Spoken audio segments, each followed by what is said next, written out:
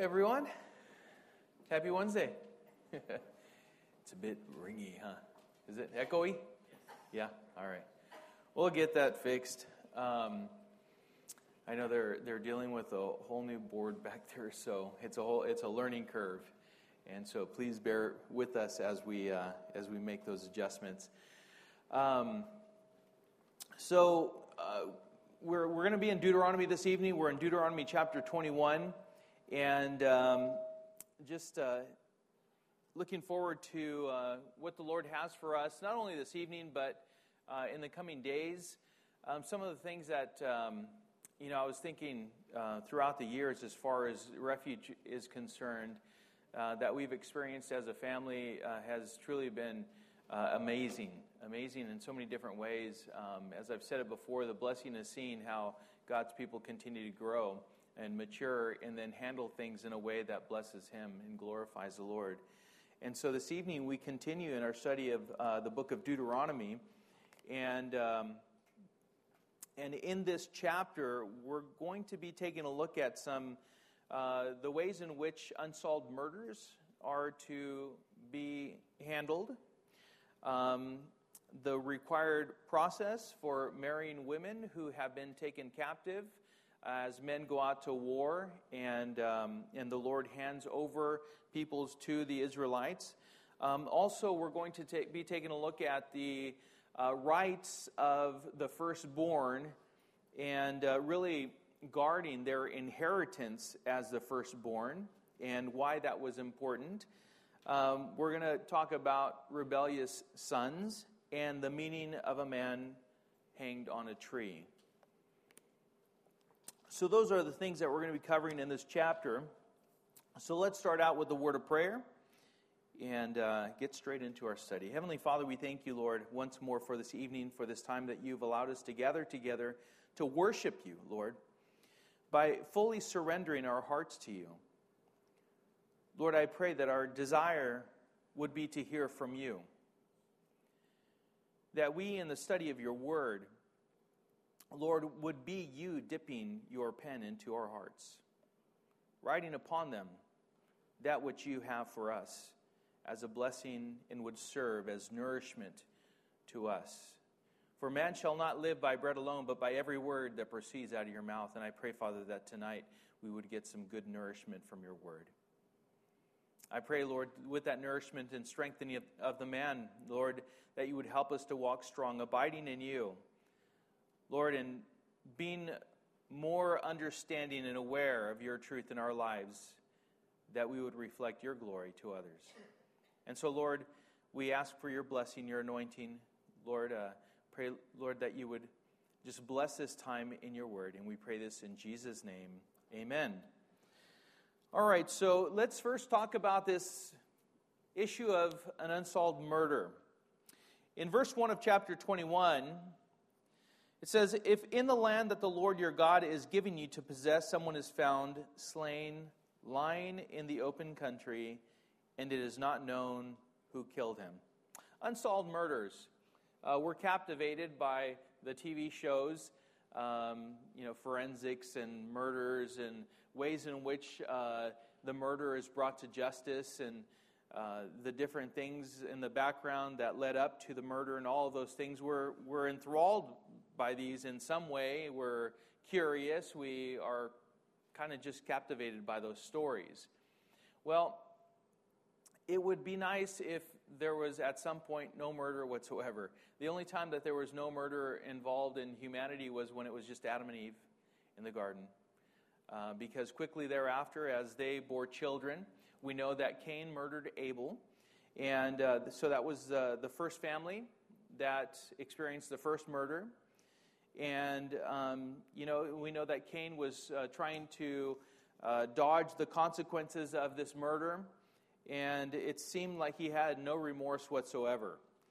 So murder goes back to the very beginning, to the point to where the first family was brought together. Murder is one of the most egregious crimes that one can commit toward another fellow human being. To take the life of another person is beyond comprehension. It truly is. I mean, I know sometimes we can be so angry toward someone else But really, if you think about it, to actually end the life of someone else is just beyond thought. It should be beyond thought. What we have before us are the instructions of God for His people on what to do, not if, but when they come upon a person who has been murdered and the murderer is unknown. They found him out on the field. The investigation has taken place, and the murderer is just not known. This is what they were to do. This is how they were to handle this matter. This is implying that they know this person did not die of natural causes or some kind of an accident out in the open, but rather it is clear that this person had been murdered by another. And God's instructions on how to atone for the death of a person speaks of the fact that God requires atonement, the shedding of blood, because murder defiles the land and the people. And so that is the only way in which they could purify or cover the sin of that they would have in their midst. So the purging of the guilt of the innocent blood. Let's continue. Verse 2, Then your elders and your judges shall come out, and they shall measure the distance to the surrounding cities. And the elders of the city that is nearest to the slain man shall take a heifer that has never been worked, and that has not not pulled in a yoke. And the elders of that city shall bring the heifer down to a valley with running water, which is neither plowed nor sown, and shall break the heifer's neck there in the valley. Then the priests, the sons of Levi, shall come forward, for the Lord your God has chosen them to minister to him and to bless in the name of the Lord. And by their word every dispute and every assault shall be settled. And all the elders of that city nearest to the slain man shall wash their hands over the heifer, whose neck was broken in the valley, and they shall testify in this manner. Our hands did not shed this blood, nor did our eyes see it shed, except atonement, O Lord, for your people Israel, whom you have redeemed, and do not set the guilt of innocent blood in the midst of your people Israel, so that their blood guilt be atoned for. So you shall purge the guilt of innocent blood from your midst, when you do what is right in the sight of God, in the sight of the Lord. So God regarded the following as doing what was right in His sight. There was a team of investigators that were put together. It was comprised of elders and judges that came out to the scene of the crime. They would investigate. They would measure the distance from the scene of the crime to the various cities that were around them.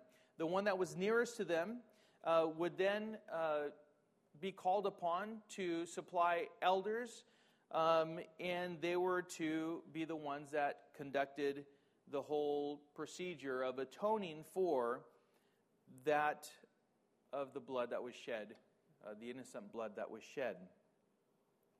There was a description of the sacrifice, the location where the sacrifice was to be killed, the Levitical priesthood, the responsibilities of the elders of the city of jurisdiction.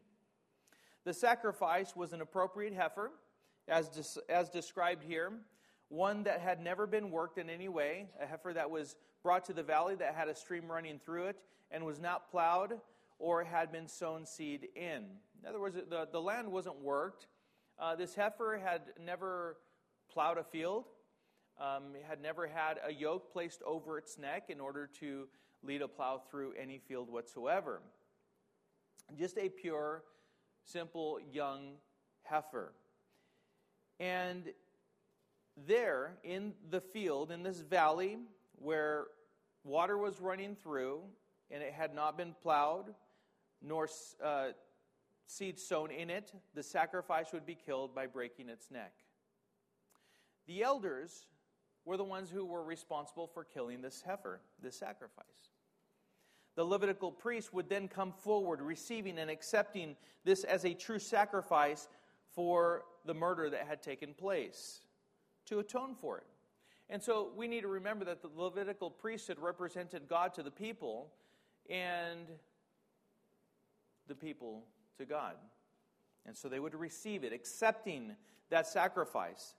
The Levitical priests were divinely assigned by God to be His representatives, and by them would all issues that were brought before them be dealt with and concluded with.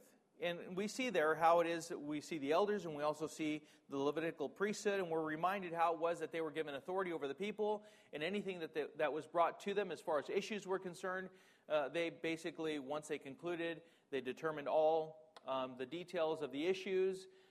They were the ones that concluded the issues. Now, that's just a brief, like a parenthetical statement within this whole commandment of how to deal with unsolved murders. Now, we know, moving on, the elders would symbolically wash their hands over the sacrifice and testify the words that we read. This was not some religious, empty reciting of words. This was actually testifying before the Lord of what the elders, had done. They should have completely, fully investigated the matter and with great confidence determined they've done everything they can and they have not found the murder. They've done everything. Maybe they've interviewed people. They've figured out some of the background, who they've been talking to, any issues with anyone. All of those things have been exhausted. And so now they're testifying before the Lord, hey, we've done everything. We've exhausted every avenue, gone down every road, every lead we've tested out, and we found we can't find the murderer. They were testifying that they had done all they could to find out what exactly took place, and if there was any way of finding out who murdered this person. But if they had not done everything they could, then this was just as empty as when Pilate washed his hands in the trial of Jesus. Same. It didn't mean a thing. We know that Pilate succumbed to the wishes of the people, feared Rome, but also the people, his constituents, you could say. And these people, if they had not sincerely, genuinely done everything that they could have done to find the murder, then they too, as they washed their hands symbolically and testified before the Lord, was all empty. Now, having the authority and responsibility brings this group of people, a power they were to treat with utmost respect and dignity, and to understand that they were to serve the people, and do everything possible to resolve the issue and find the murderer. And only at that point were they to ceremoniously wash their hands over the sacrificed heifer and testify before the Lord that they had done everything they could. And really, this was a cry to the Lord.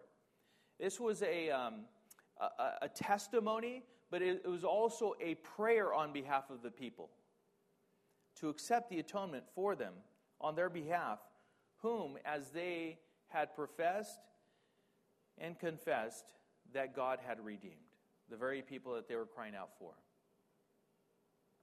This was the right thing to do before the Lord, is what he said. A very formal process that held people accountable to do everything they could to bring to justice basically this awful situation. Even if they didn't find the person, it was still required that blood was shed for the remission of sin, for the forgiveness of sin. You see, God desires mercy. And so that's what we see here, even in this first portion of this chapter. What we have before us is substitutionary atonement. It looks forward to the substitutionary atonement of Jesus Christ for all people. The remission of sin by the shedding of blood. It is only with this that God would take away the sin of the people and its guilt that comes with sin. Hebrews 9:22 says, "Indeed, under the law, almost everything is purified with blood, and without the shedding of blood, there is no forgiveness of sins." In verse 9 it says, "So you shall purge the guilt of innocent blood from your midst when you do what is right in the sight of the Lord." And this is what is right in the sight of the Lord. Now in verses 10 through 14, we deal with how to handle female captives. Verse 10 says, "When you go out to war against your enemies, and the Lord your God gives them into your hand, and you take them captive, and you see among the captives a beautiful woman, and you desire to take her to be your wife, and you bring her home to your house, she shall shave her head and pare her nails, and she shall take off the clothes in which she was captured, and shall remain in your house, and lament her father and her mother a full month. After that you may go into her, and be her husband, and she shall be your wife. But if you no longer delight in her, you shall let her go where she wants. But you shall not sell her for money, nor shall you treat her as a slave, since you have humiliated her. How to marry female captives. They go to war. I know it does sound funny, right? How to marry female captives, take them captive. Go to war. Find a woman in the midst of the civilians of the people you have conquered, and this is the manner in which a soldier is able to take one of these women as a wife. If one of the men were to find one of these women attractive to them and wish to take them as a wife, then them and the woman were to take part in certain things in order for this to be right before the Lord. So it wasn't just, okay, you woman, me man, you come, me, we go. It wasn't. It was the Lord set this before His people to make sure that this was right before Him. Before consummating the marriage, even though he brings her to his home, the man brings this woman to his home. She is to shave her hair off and trim her nails completely short, change the clothes that she was wearing, and be allowed to mourn or lament for her parents for 1 whole month. I said before consummating the marriage, just bringing her to the home. The man desires to marry this woman. This is exactly what the Lord had instructed His people needs to take place. Shave her head, trim her nails, change her clothes, allow her to mourn for 1 month. Observe, tend to, care for, do not touch. We need to also understand that it was not uncommon in that day for a woman to be taken unto the man, the soldier, that was part of the enemy as a wife. But it was the manner in which they were taken that was important to God, or else He wouldn't have given these instructions. And that is why He gave these specific guidelines. The shaving of her head and the trimming of her nails, the doing away with her old clothes and putting on new clothes, was demonstrating a willingness to submit in humility with a symbolic gesture of purifying herself from her past and starting anew with her husband-to-be. It was her willingness to do that. She could have very well pulled back, completely refused to do anything, any instructions that she was given, and things probably would have not gone so well for her. She would have been taken as a captive and made to serve. Nonetheless, she had that option. But at this point, God said there are 2 options. 2 options. After she had been allowed to mourn her father and mother for 1 whole month, she had been allowed to deal with the pain of losing that which she held most precious up to this point in order to hold on to that which was before her. There were only 2 options at this point.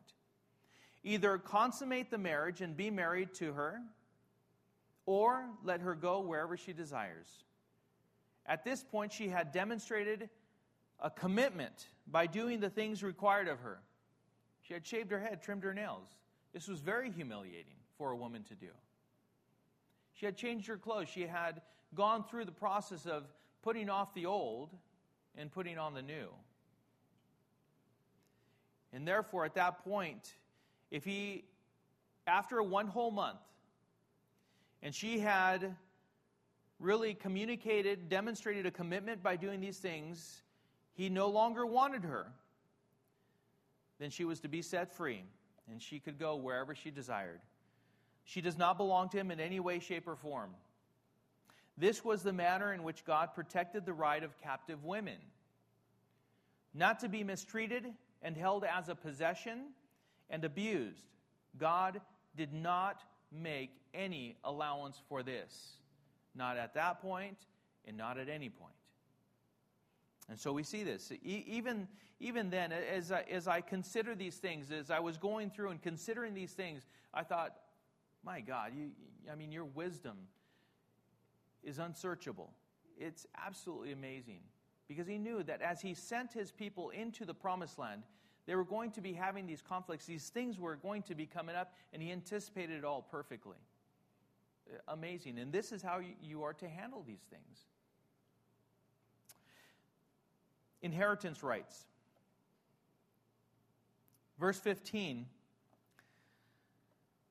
If a man has two wives, the one loved and the other unloved, and both the loved and the unloved have borne him children, and if the firstborn son belongs to the unloved, then on the day when he assigns his possessions as an inheritance to his sons, he may not treat the son of the loved as the firstborn in preference to the son of the unloved, who is the firstborn. But he shall acknowledge the firstborn, the son of the unloved, by giving him a double portion of all that he has. For he is the firstfruits of his strength. The right of the firstborn is his.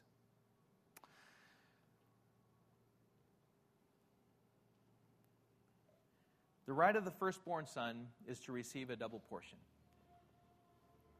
So, depending on how many children they had together, let's say there were 9 children. Just say, right? Well, you counted 9 plus 1, that's 10 portions, because the firstborn is to receive a double portion, so 2 times that of anyone else. But things can get complicated if a man has 2 wives, no? I think so. Let alone if he favors one over the other and they begin to have children. There's no doubt some kind of conflict that's going to take place. God makes sure that his law concerning the inheritance of the firstborn son is not taken lightly in any set of circumstances. And make sure they understand that what they foul up doesn't change what God has commanded. Keep that in mind. What we have fouled up does not change what God has commanded. What we have fouled up does not change what God has commanded. I think that's really important for us to really comprehend, grasp, and live out in our lives and really surrender to. You know, sometimes we just foul things up and then we justify our following actions because of that. No. God's commands, his word does not change. He is the same yesterday, today, and forever. And so we need to just receive that. God is not saying that having multiple wives is okay either. He ordained from the very beginning that marriage was to be between one man, male, and one woman, female, as they were born. Genesis 2:24 says, "Therefore a man shall leave his father and his mother and hold fast to his wife, and they shall become one flesh." He didn't go on to say and talk about several wives, multiple wives. He didn't go on to say that. Marriage is between one man and one woman. But just as God knew that it was by the hardness of man's heart that he was going to insist on divorce, and therefore made sure that it was done in a way that the man took full responsibility for the separation, and the Apostle Paul gave the details of the circumstances that would allow for it, even though God hates divorce. Let me just say this, that it's amazing what God can do even with a broken and dead marriage. You know, sometimes it's out of the hardness of our hearts that we get to a place, as my wife and I have discussed, it's pretty hard, and it truly is, when a woman, when sometimes a man gets a woman to the point to where her heart is completely hardened. We've neglected them enough. We've poured into so many other things that we just don't nourish our own marriages. And the woman, at first, she's there and she is going after and pursuing. And at some point, sometimes, and maybe you guys know of people like this, to where the woman at some point just, it's gone. That's it. It's pretty hard, but it's not impossible. A man that seems to have gone too far, it's never too late to come back. It's never too late to allow God to turn things around. God hates divorce. And that is the truth. It's in God's Word. God hates divorce. But because of the hardness of our hearts, he said these are the only ways, and the Apostle Paul laid them all out. This is the only way in which you can separate. But it's because of the hardness of our hearts. It's not because we surrender to the Lord. I believe any husband and wife, any two man and woman that comes together in marriage, if you do it God's way, it could be a success and glorifying to the Lord. I truly believe that. So God, just as He, man insisted on divorce, and because of the hardness of their hearts, God knew that this was going to be the case. He said, okay, you can give a certificate of divorce, but the Apostle Paul gives the details on why it was, or how it was, or the only ways in which one could do that. And the Apostle Paul gave the detail, so God made sure that in the case of polygamy, that the firstborn son was not neglected his due inheritance because of the error of his father. God in His perfect knowledge anticipates all things, for He sees all things and knows all things. Romans 11:33 says, "Oh, the depth of the riches and wisdom and knowledge of God! How unsearchable are His judgments, and how inscrutable His ways." That's what I say. As we look at God's Word, as we consider what we have before us, remember these people, the Israelites, were not in the promised land yet. I mean, our hindsight, we can look back and we're like, oh yeah, and so they had this before them. But they had this before they even went into the land. Gave them perfect instructions. This is how you can successfully and in a very blessed way inhabit the land that I am giving to you. Bless me, honor me, and you will be better off, or you will be blessed. Oh, the depth of the riches and wisdom and knowledge of God, how unsearchable are His judgments and how inscrutable His ways. Well, He also knew that there were going to be rebellious children. I'm sure you've never dealt with a rebellious child. If you have children, maybe you haven't, I don't know. But that's what we have here. But this is way over the top. This is not just like your everyday rebellion, kind of testing the waters, but this is way beyond. Verses 18 through 21. If a man has a stubborn and rebellious son who will not obey the voice of his father or the voice of his mother, and, though they discipline him, will not listen to them, then his father and his mother shall take hold of him and bring him out to the elders of his city at the gate of the place where he lives. And they shall say to the elders of his city, "This our son is stubborn and rebellious. He will not obey our voice. He is a glutton and a drunkard." Then all the men of the city shall stone him to death with stones. You shall purge the evil from your midst, and all Israel shall hear and fear.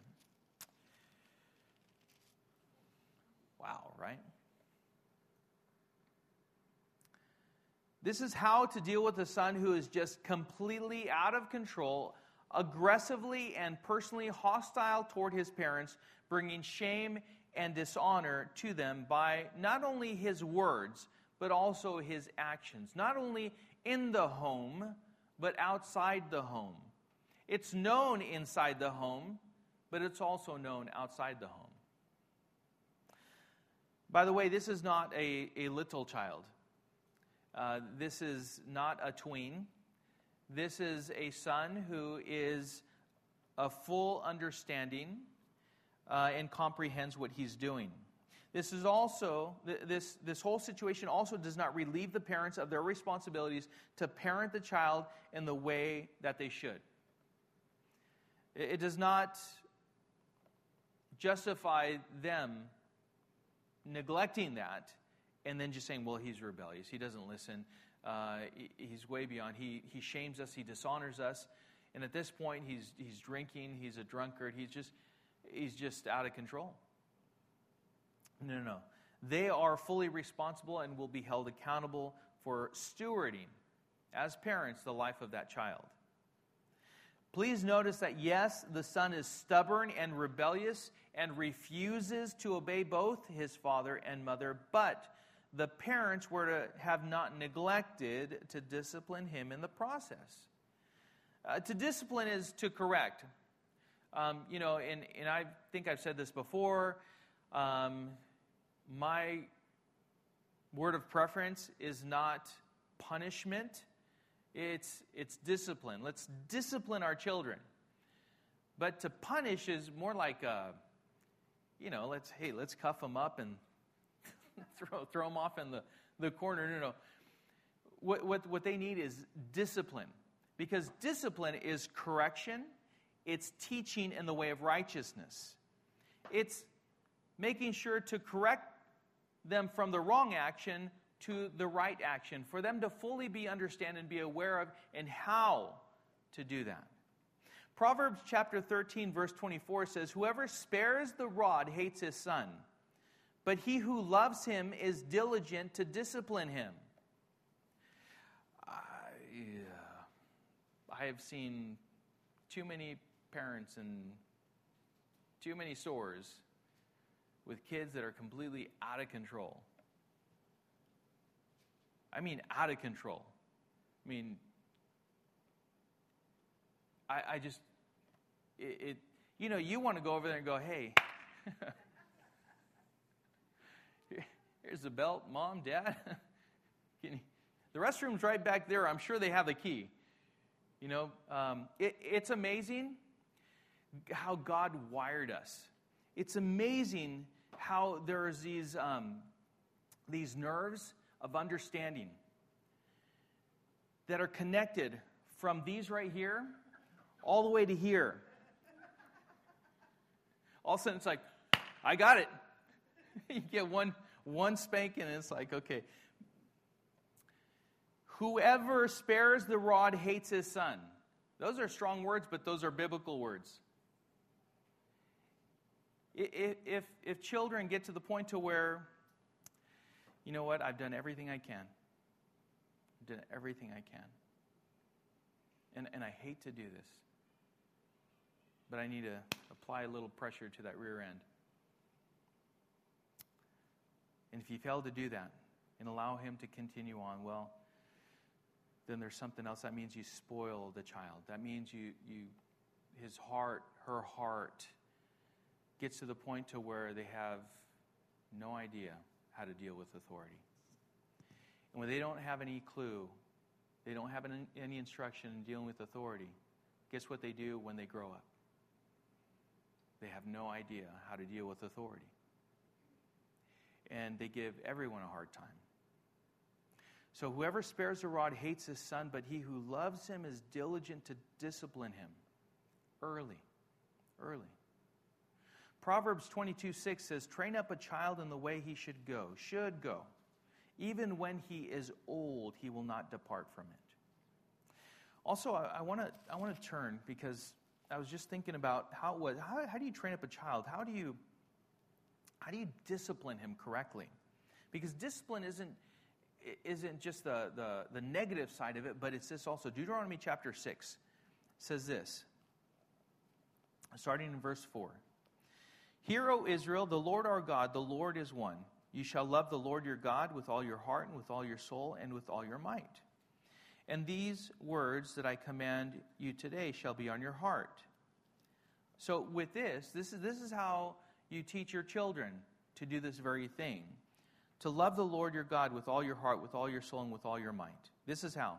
You shall teach them diligently to your children, and shall talk of them when you sit in your house, and when you walk by the way, and when you lie down, and when you rise. You shall bind them as a sign on your hand, and they shall be as frontlets between your eyes. You shall write them on the doorposts of your house and on your gates. In other words, whether you're coming or going, sitting at your home, you're out and about, you always have them before you. You always have them in your heart. You yourself are walking this out in your own life, and you are an example to your children, and you are constantly teaching this to your children. This is how you provide discipline to your children in the positive way. You are training them up, just as it says in Proverbs chapter 22, verse 6. If, after having done all that they could possibly do, the son is still stubborn, rebellious, not obeying his parents, and refuses to listen to them, then they were to bring him before the elders of the city at the gate. That's very public. And they were to testify of his rebellion, of which they probably already knew. If he was truly a drunkard and a glutton, then basically he partook of everything out there that he wasn't supposed to, and they knew that. This is regarded as an evil within the midst of the people, and the son was to be stoned to death by the men of Israel, therefore purging the evil from their midst. The parents could not take matters into their own hands. This is what we see here. They couldn't take matters into their own hands. They had to bring their son before these judges who were impartial. Because we can be very emotional as we're dealing with our children, right? Especially at that point. I've done everything I could. He's hostile, aggressive toward us. It's amazing what he does in the home, and you see him out and about, and they were to bring him before these impartial judges. But what I want you to understand is that it was common practice for the Greeks and the Romans to have absolute rights over the lives of their children. So take that into account as we take a look at this text and these instructions and commands for the Israelites, God's people. They had absolute rights over the lives of their children. These Romans and these Greeks did. And God, again, not only held the parents accountable for bringing up their children right, but also made sure they did not abuse their children, their stewardship of their children, the children themselves. This act of rebellion was not just a dishonor to the family, the parents, the mom and dad, but also the whole community. And the law was to protect basically the social order of Israel. I've covered this before, how it is that there is no way a society can endure the rebellion of the young against the old. We cannot ever encourage that. We need to encourage respect and honor, and to really nurture that relationship between the young and the old. Because if we destroy the foundation upon which society is built on, then it comes crumbling down, it comes tumbling down. And the people are given to their own vices, and they lack wisdom, their own ways, and they depart from that which has been foundational. Now, this whole thing, would you say that it would strike fear in the people once they hear it? Absolutely, right? There's no question about it. And it would definitely strike fear in the hearts of every person that heard that this took place. It would deter some from ever testing the waters of rebellion, and instead practice humility and honoring their parents. Even if at first it was like, oh no, I know what happened to so-and-so. Mom, I love you. Dad, I love you. You know, when you hear of other kids being, or siblings getting disciplined, they're like, I don't want to go down that road. And it's funny how the siblings come up to mom and dad afterward, and they're so loving. They cuddle up, and I love you. What do you need? You know. That just goes to show that this works. And it does work. It really does. Now, we also need to note that there is, even though this is a command by the Lord, this is the law, there is no evidence that this was actually ever put into practice. It could have been, but maybe the law itself served as enough of a detractor from fully acting out this rebellion. Because this is over the top. This is not just your common kind of testing, rebelling, pushing back kind of a thing, and then it's not that. It's way beyond. I was thinking about this, though, and even before I came up, I was thinking how it'd be so hard to get to this point. To get to the point to where you yourself as a parent are thinking, you're gone. You're gone. I have to take you to the elders of the city.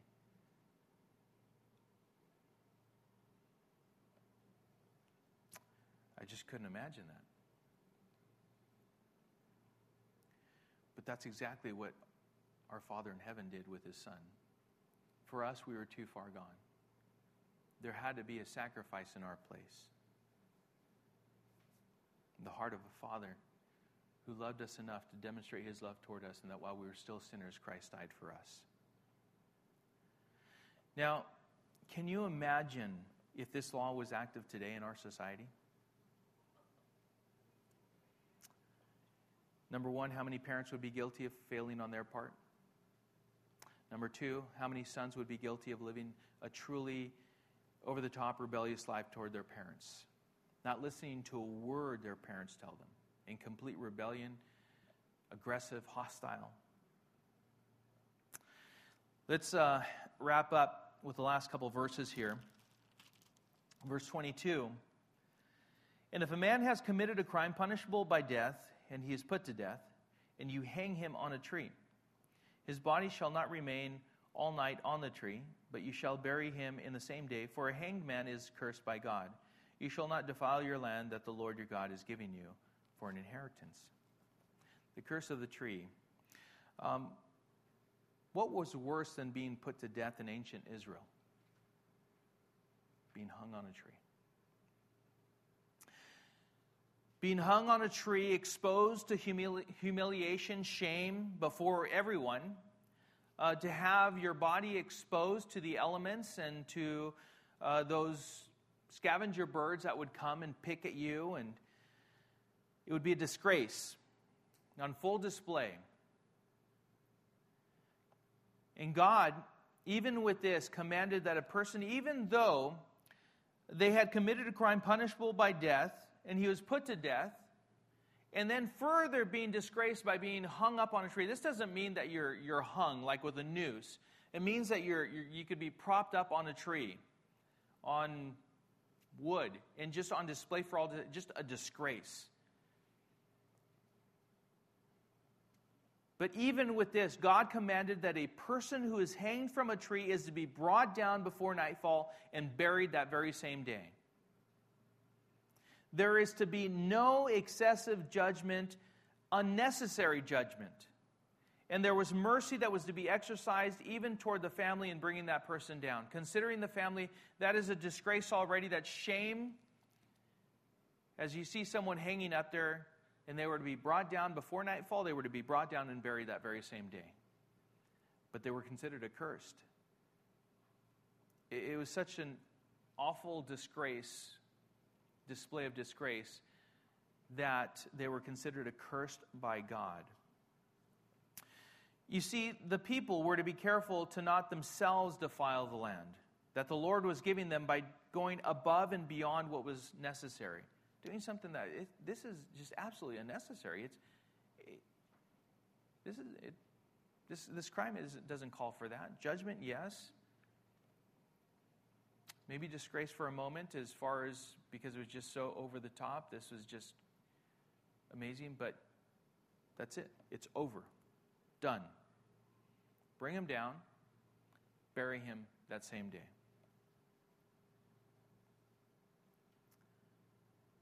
But Jesus was the one who was left hanging on a tree, whose blood was the innocent blood that was shed for the remission of our sin.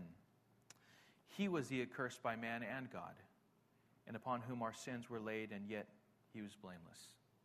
He was blameless in all his ways. Galatians 3:13 and 14 says, Christ redeemed us from the curse of the law by becoming a curse for us. For it is written, Cursed is everyone who is hanged on a tree, so that in Christ Jesus the blessing of Abraham might come to the Gentiles, so that we might receive the promised Spirit through faith.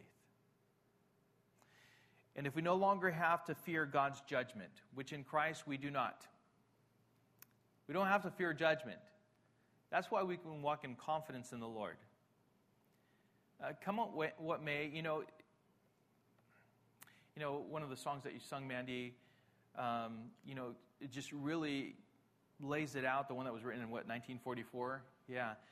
It's just, hey, listen, when you consider how wretched we are, that we ourselves, the more you draw near to the glory of the Word of God, and you understand His wisdom and His love and His grace and His mercy and His compassion, and just how perfect and holy and righteous He is, as you start reflecting on your own life and just daily living, you come to the realization that I have fallen and fall and continue to fall way short of God's perfect standard.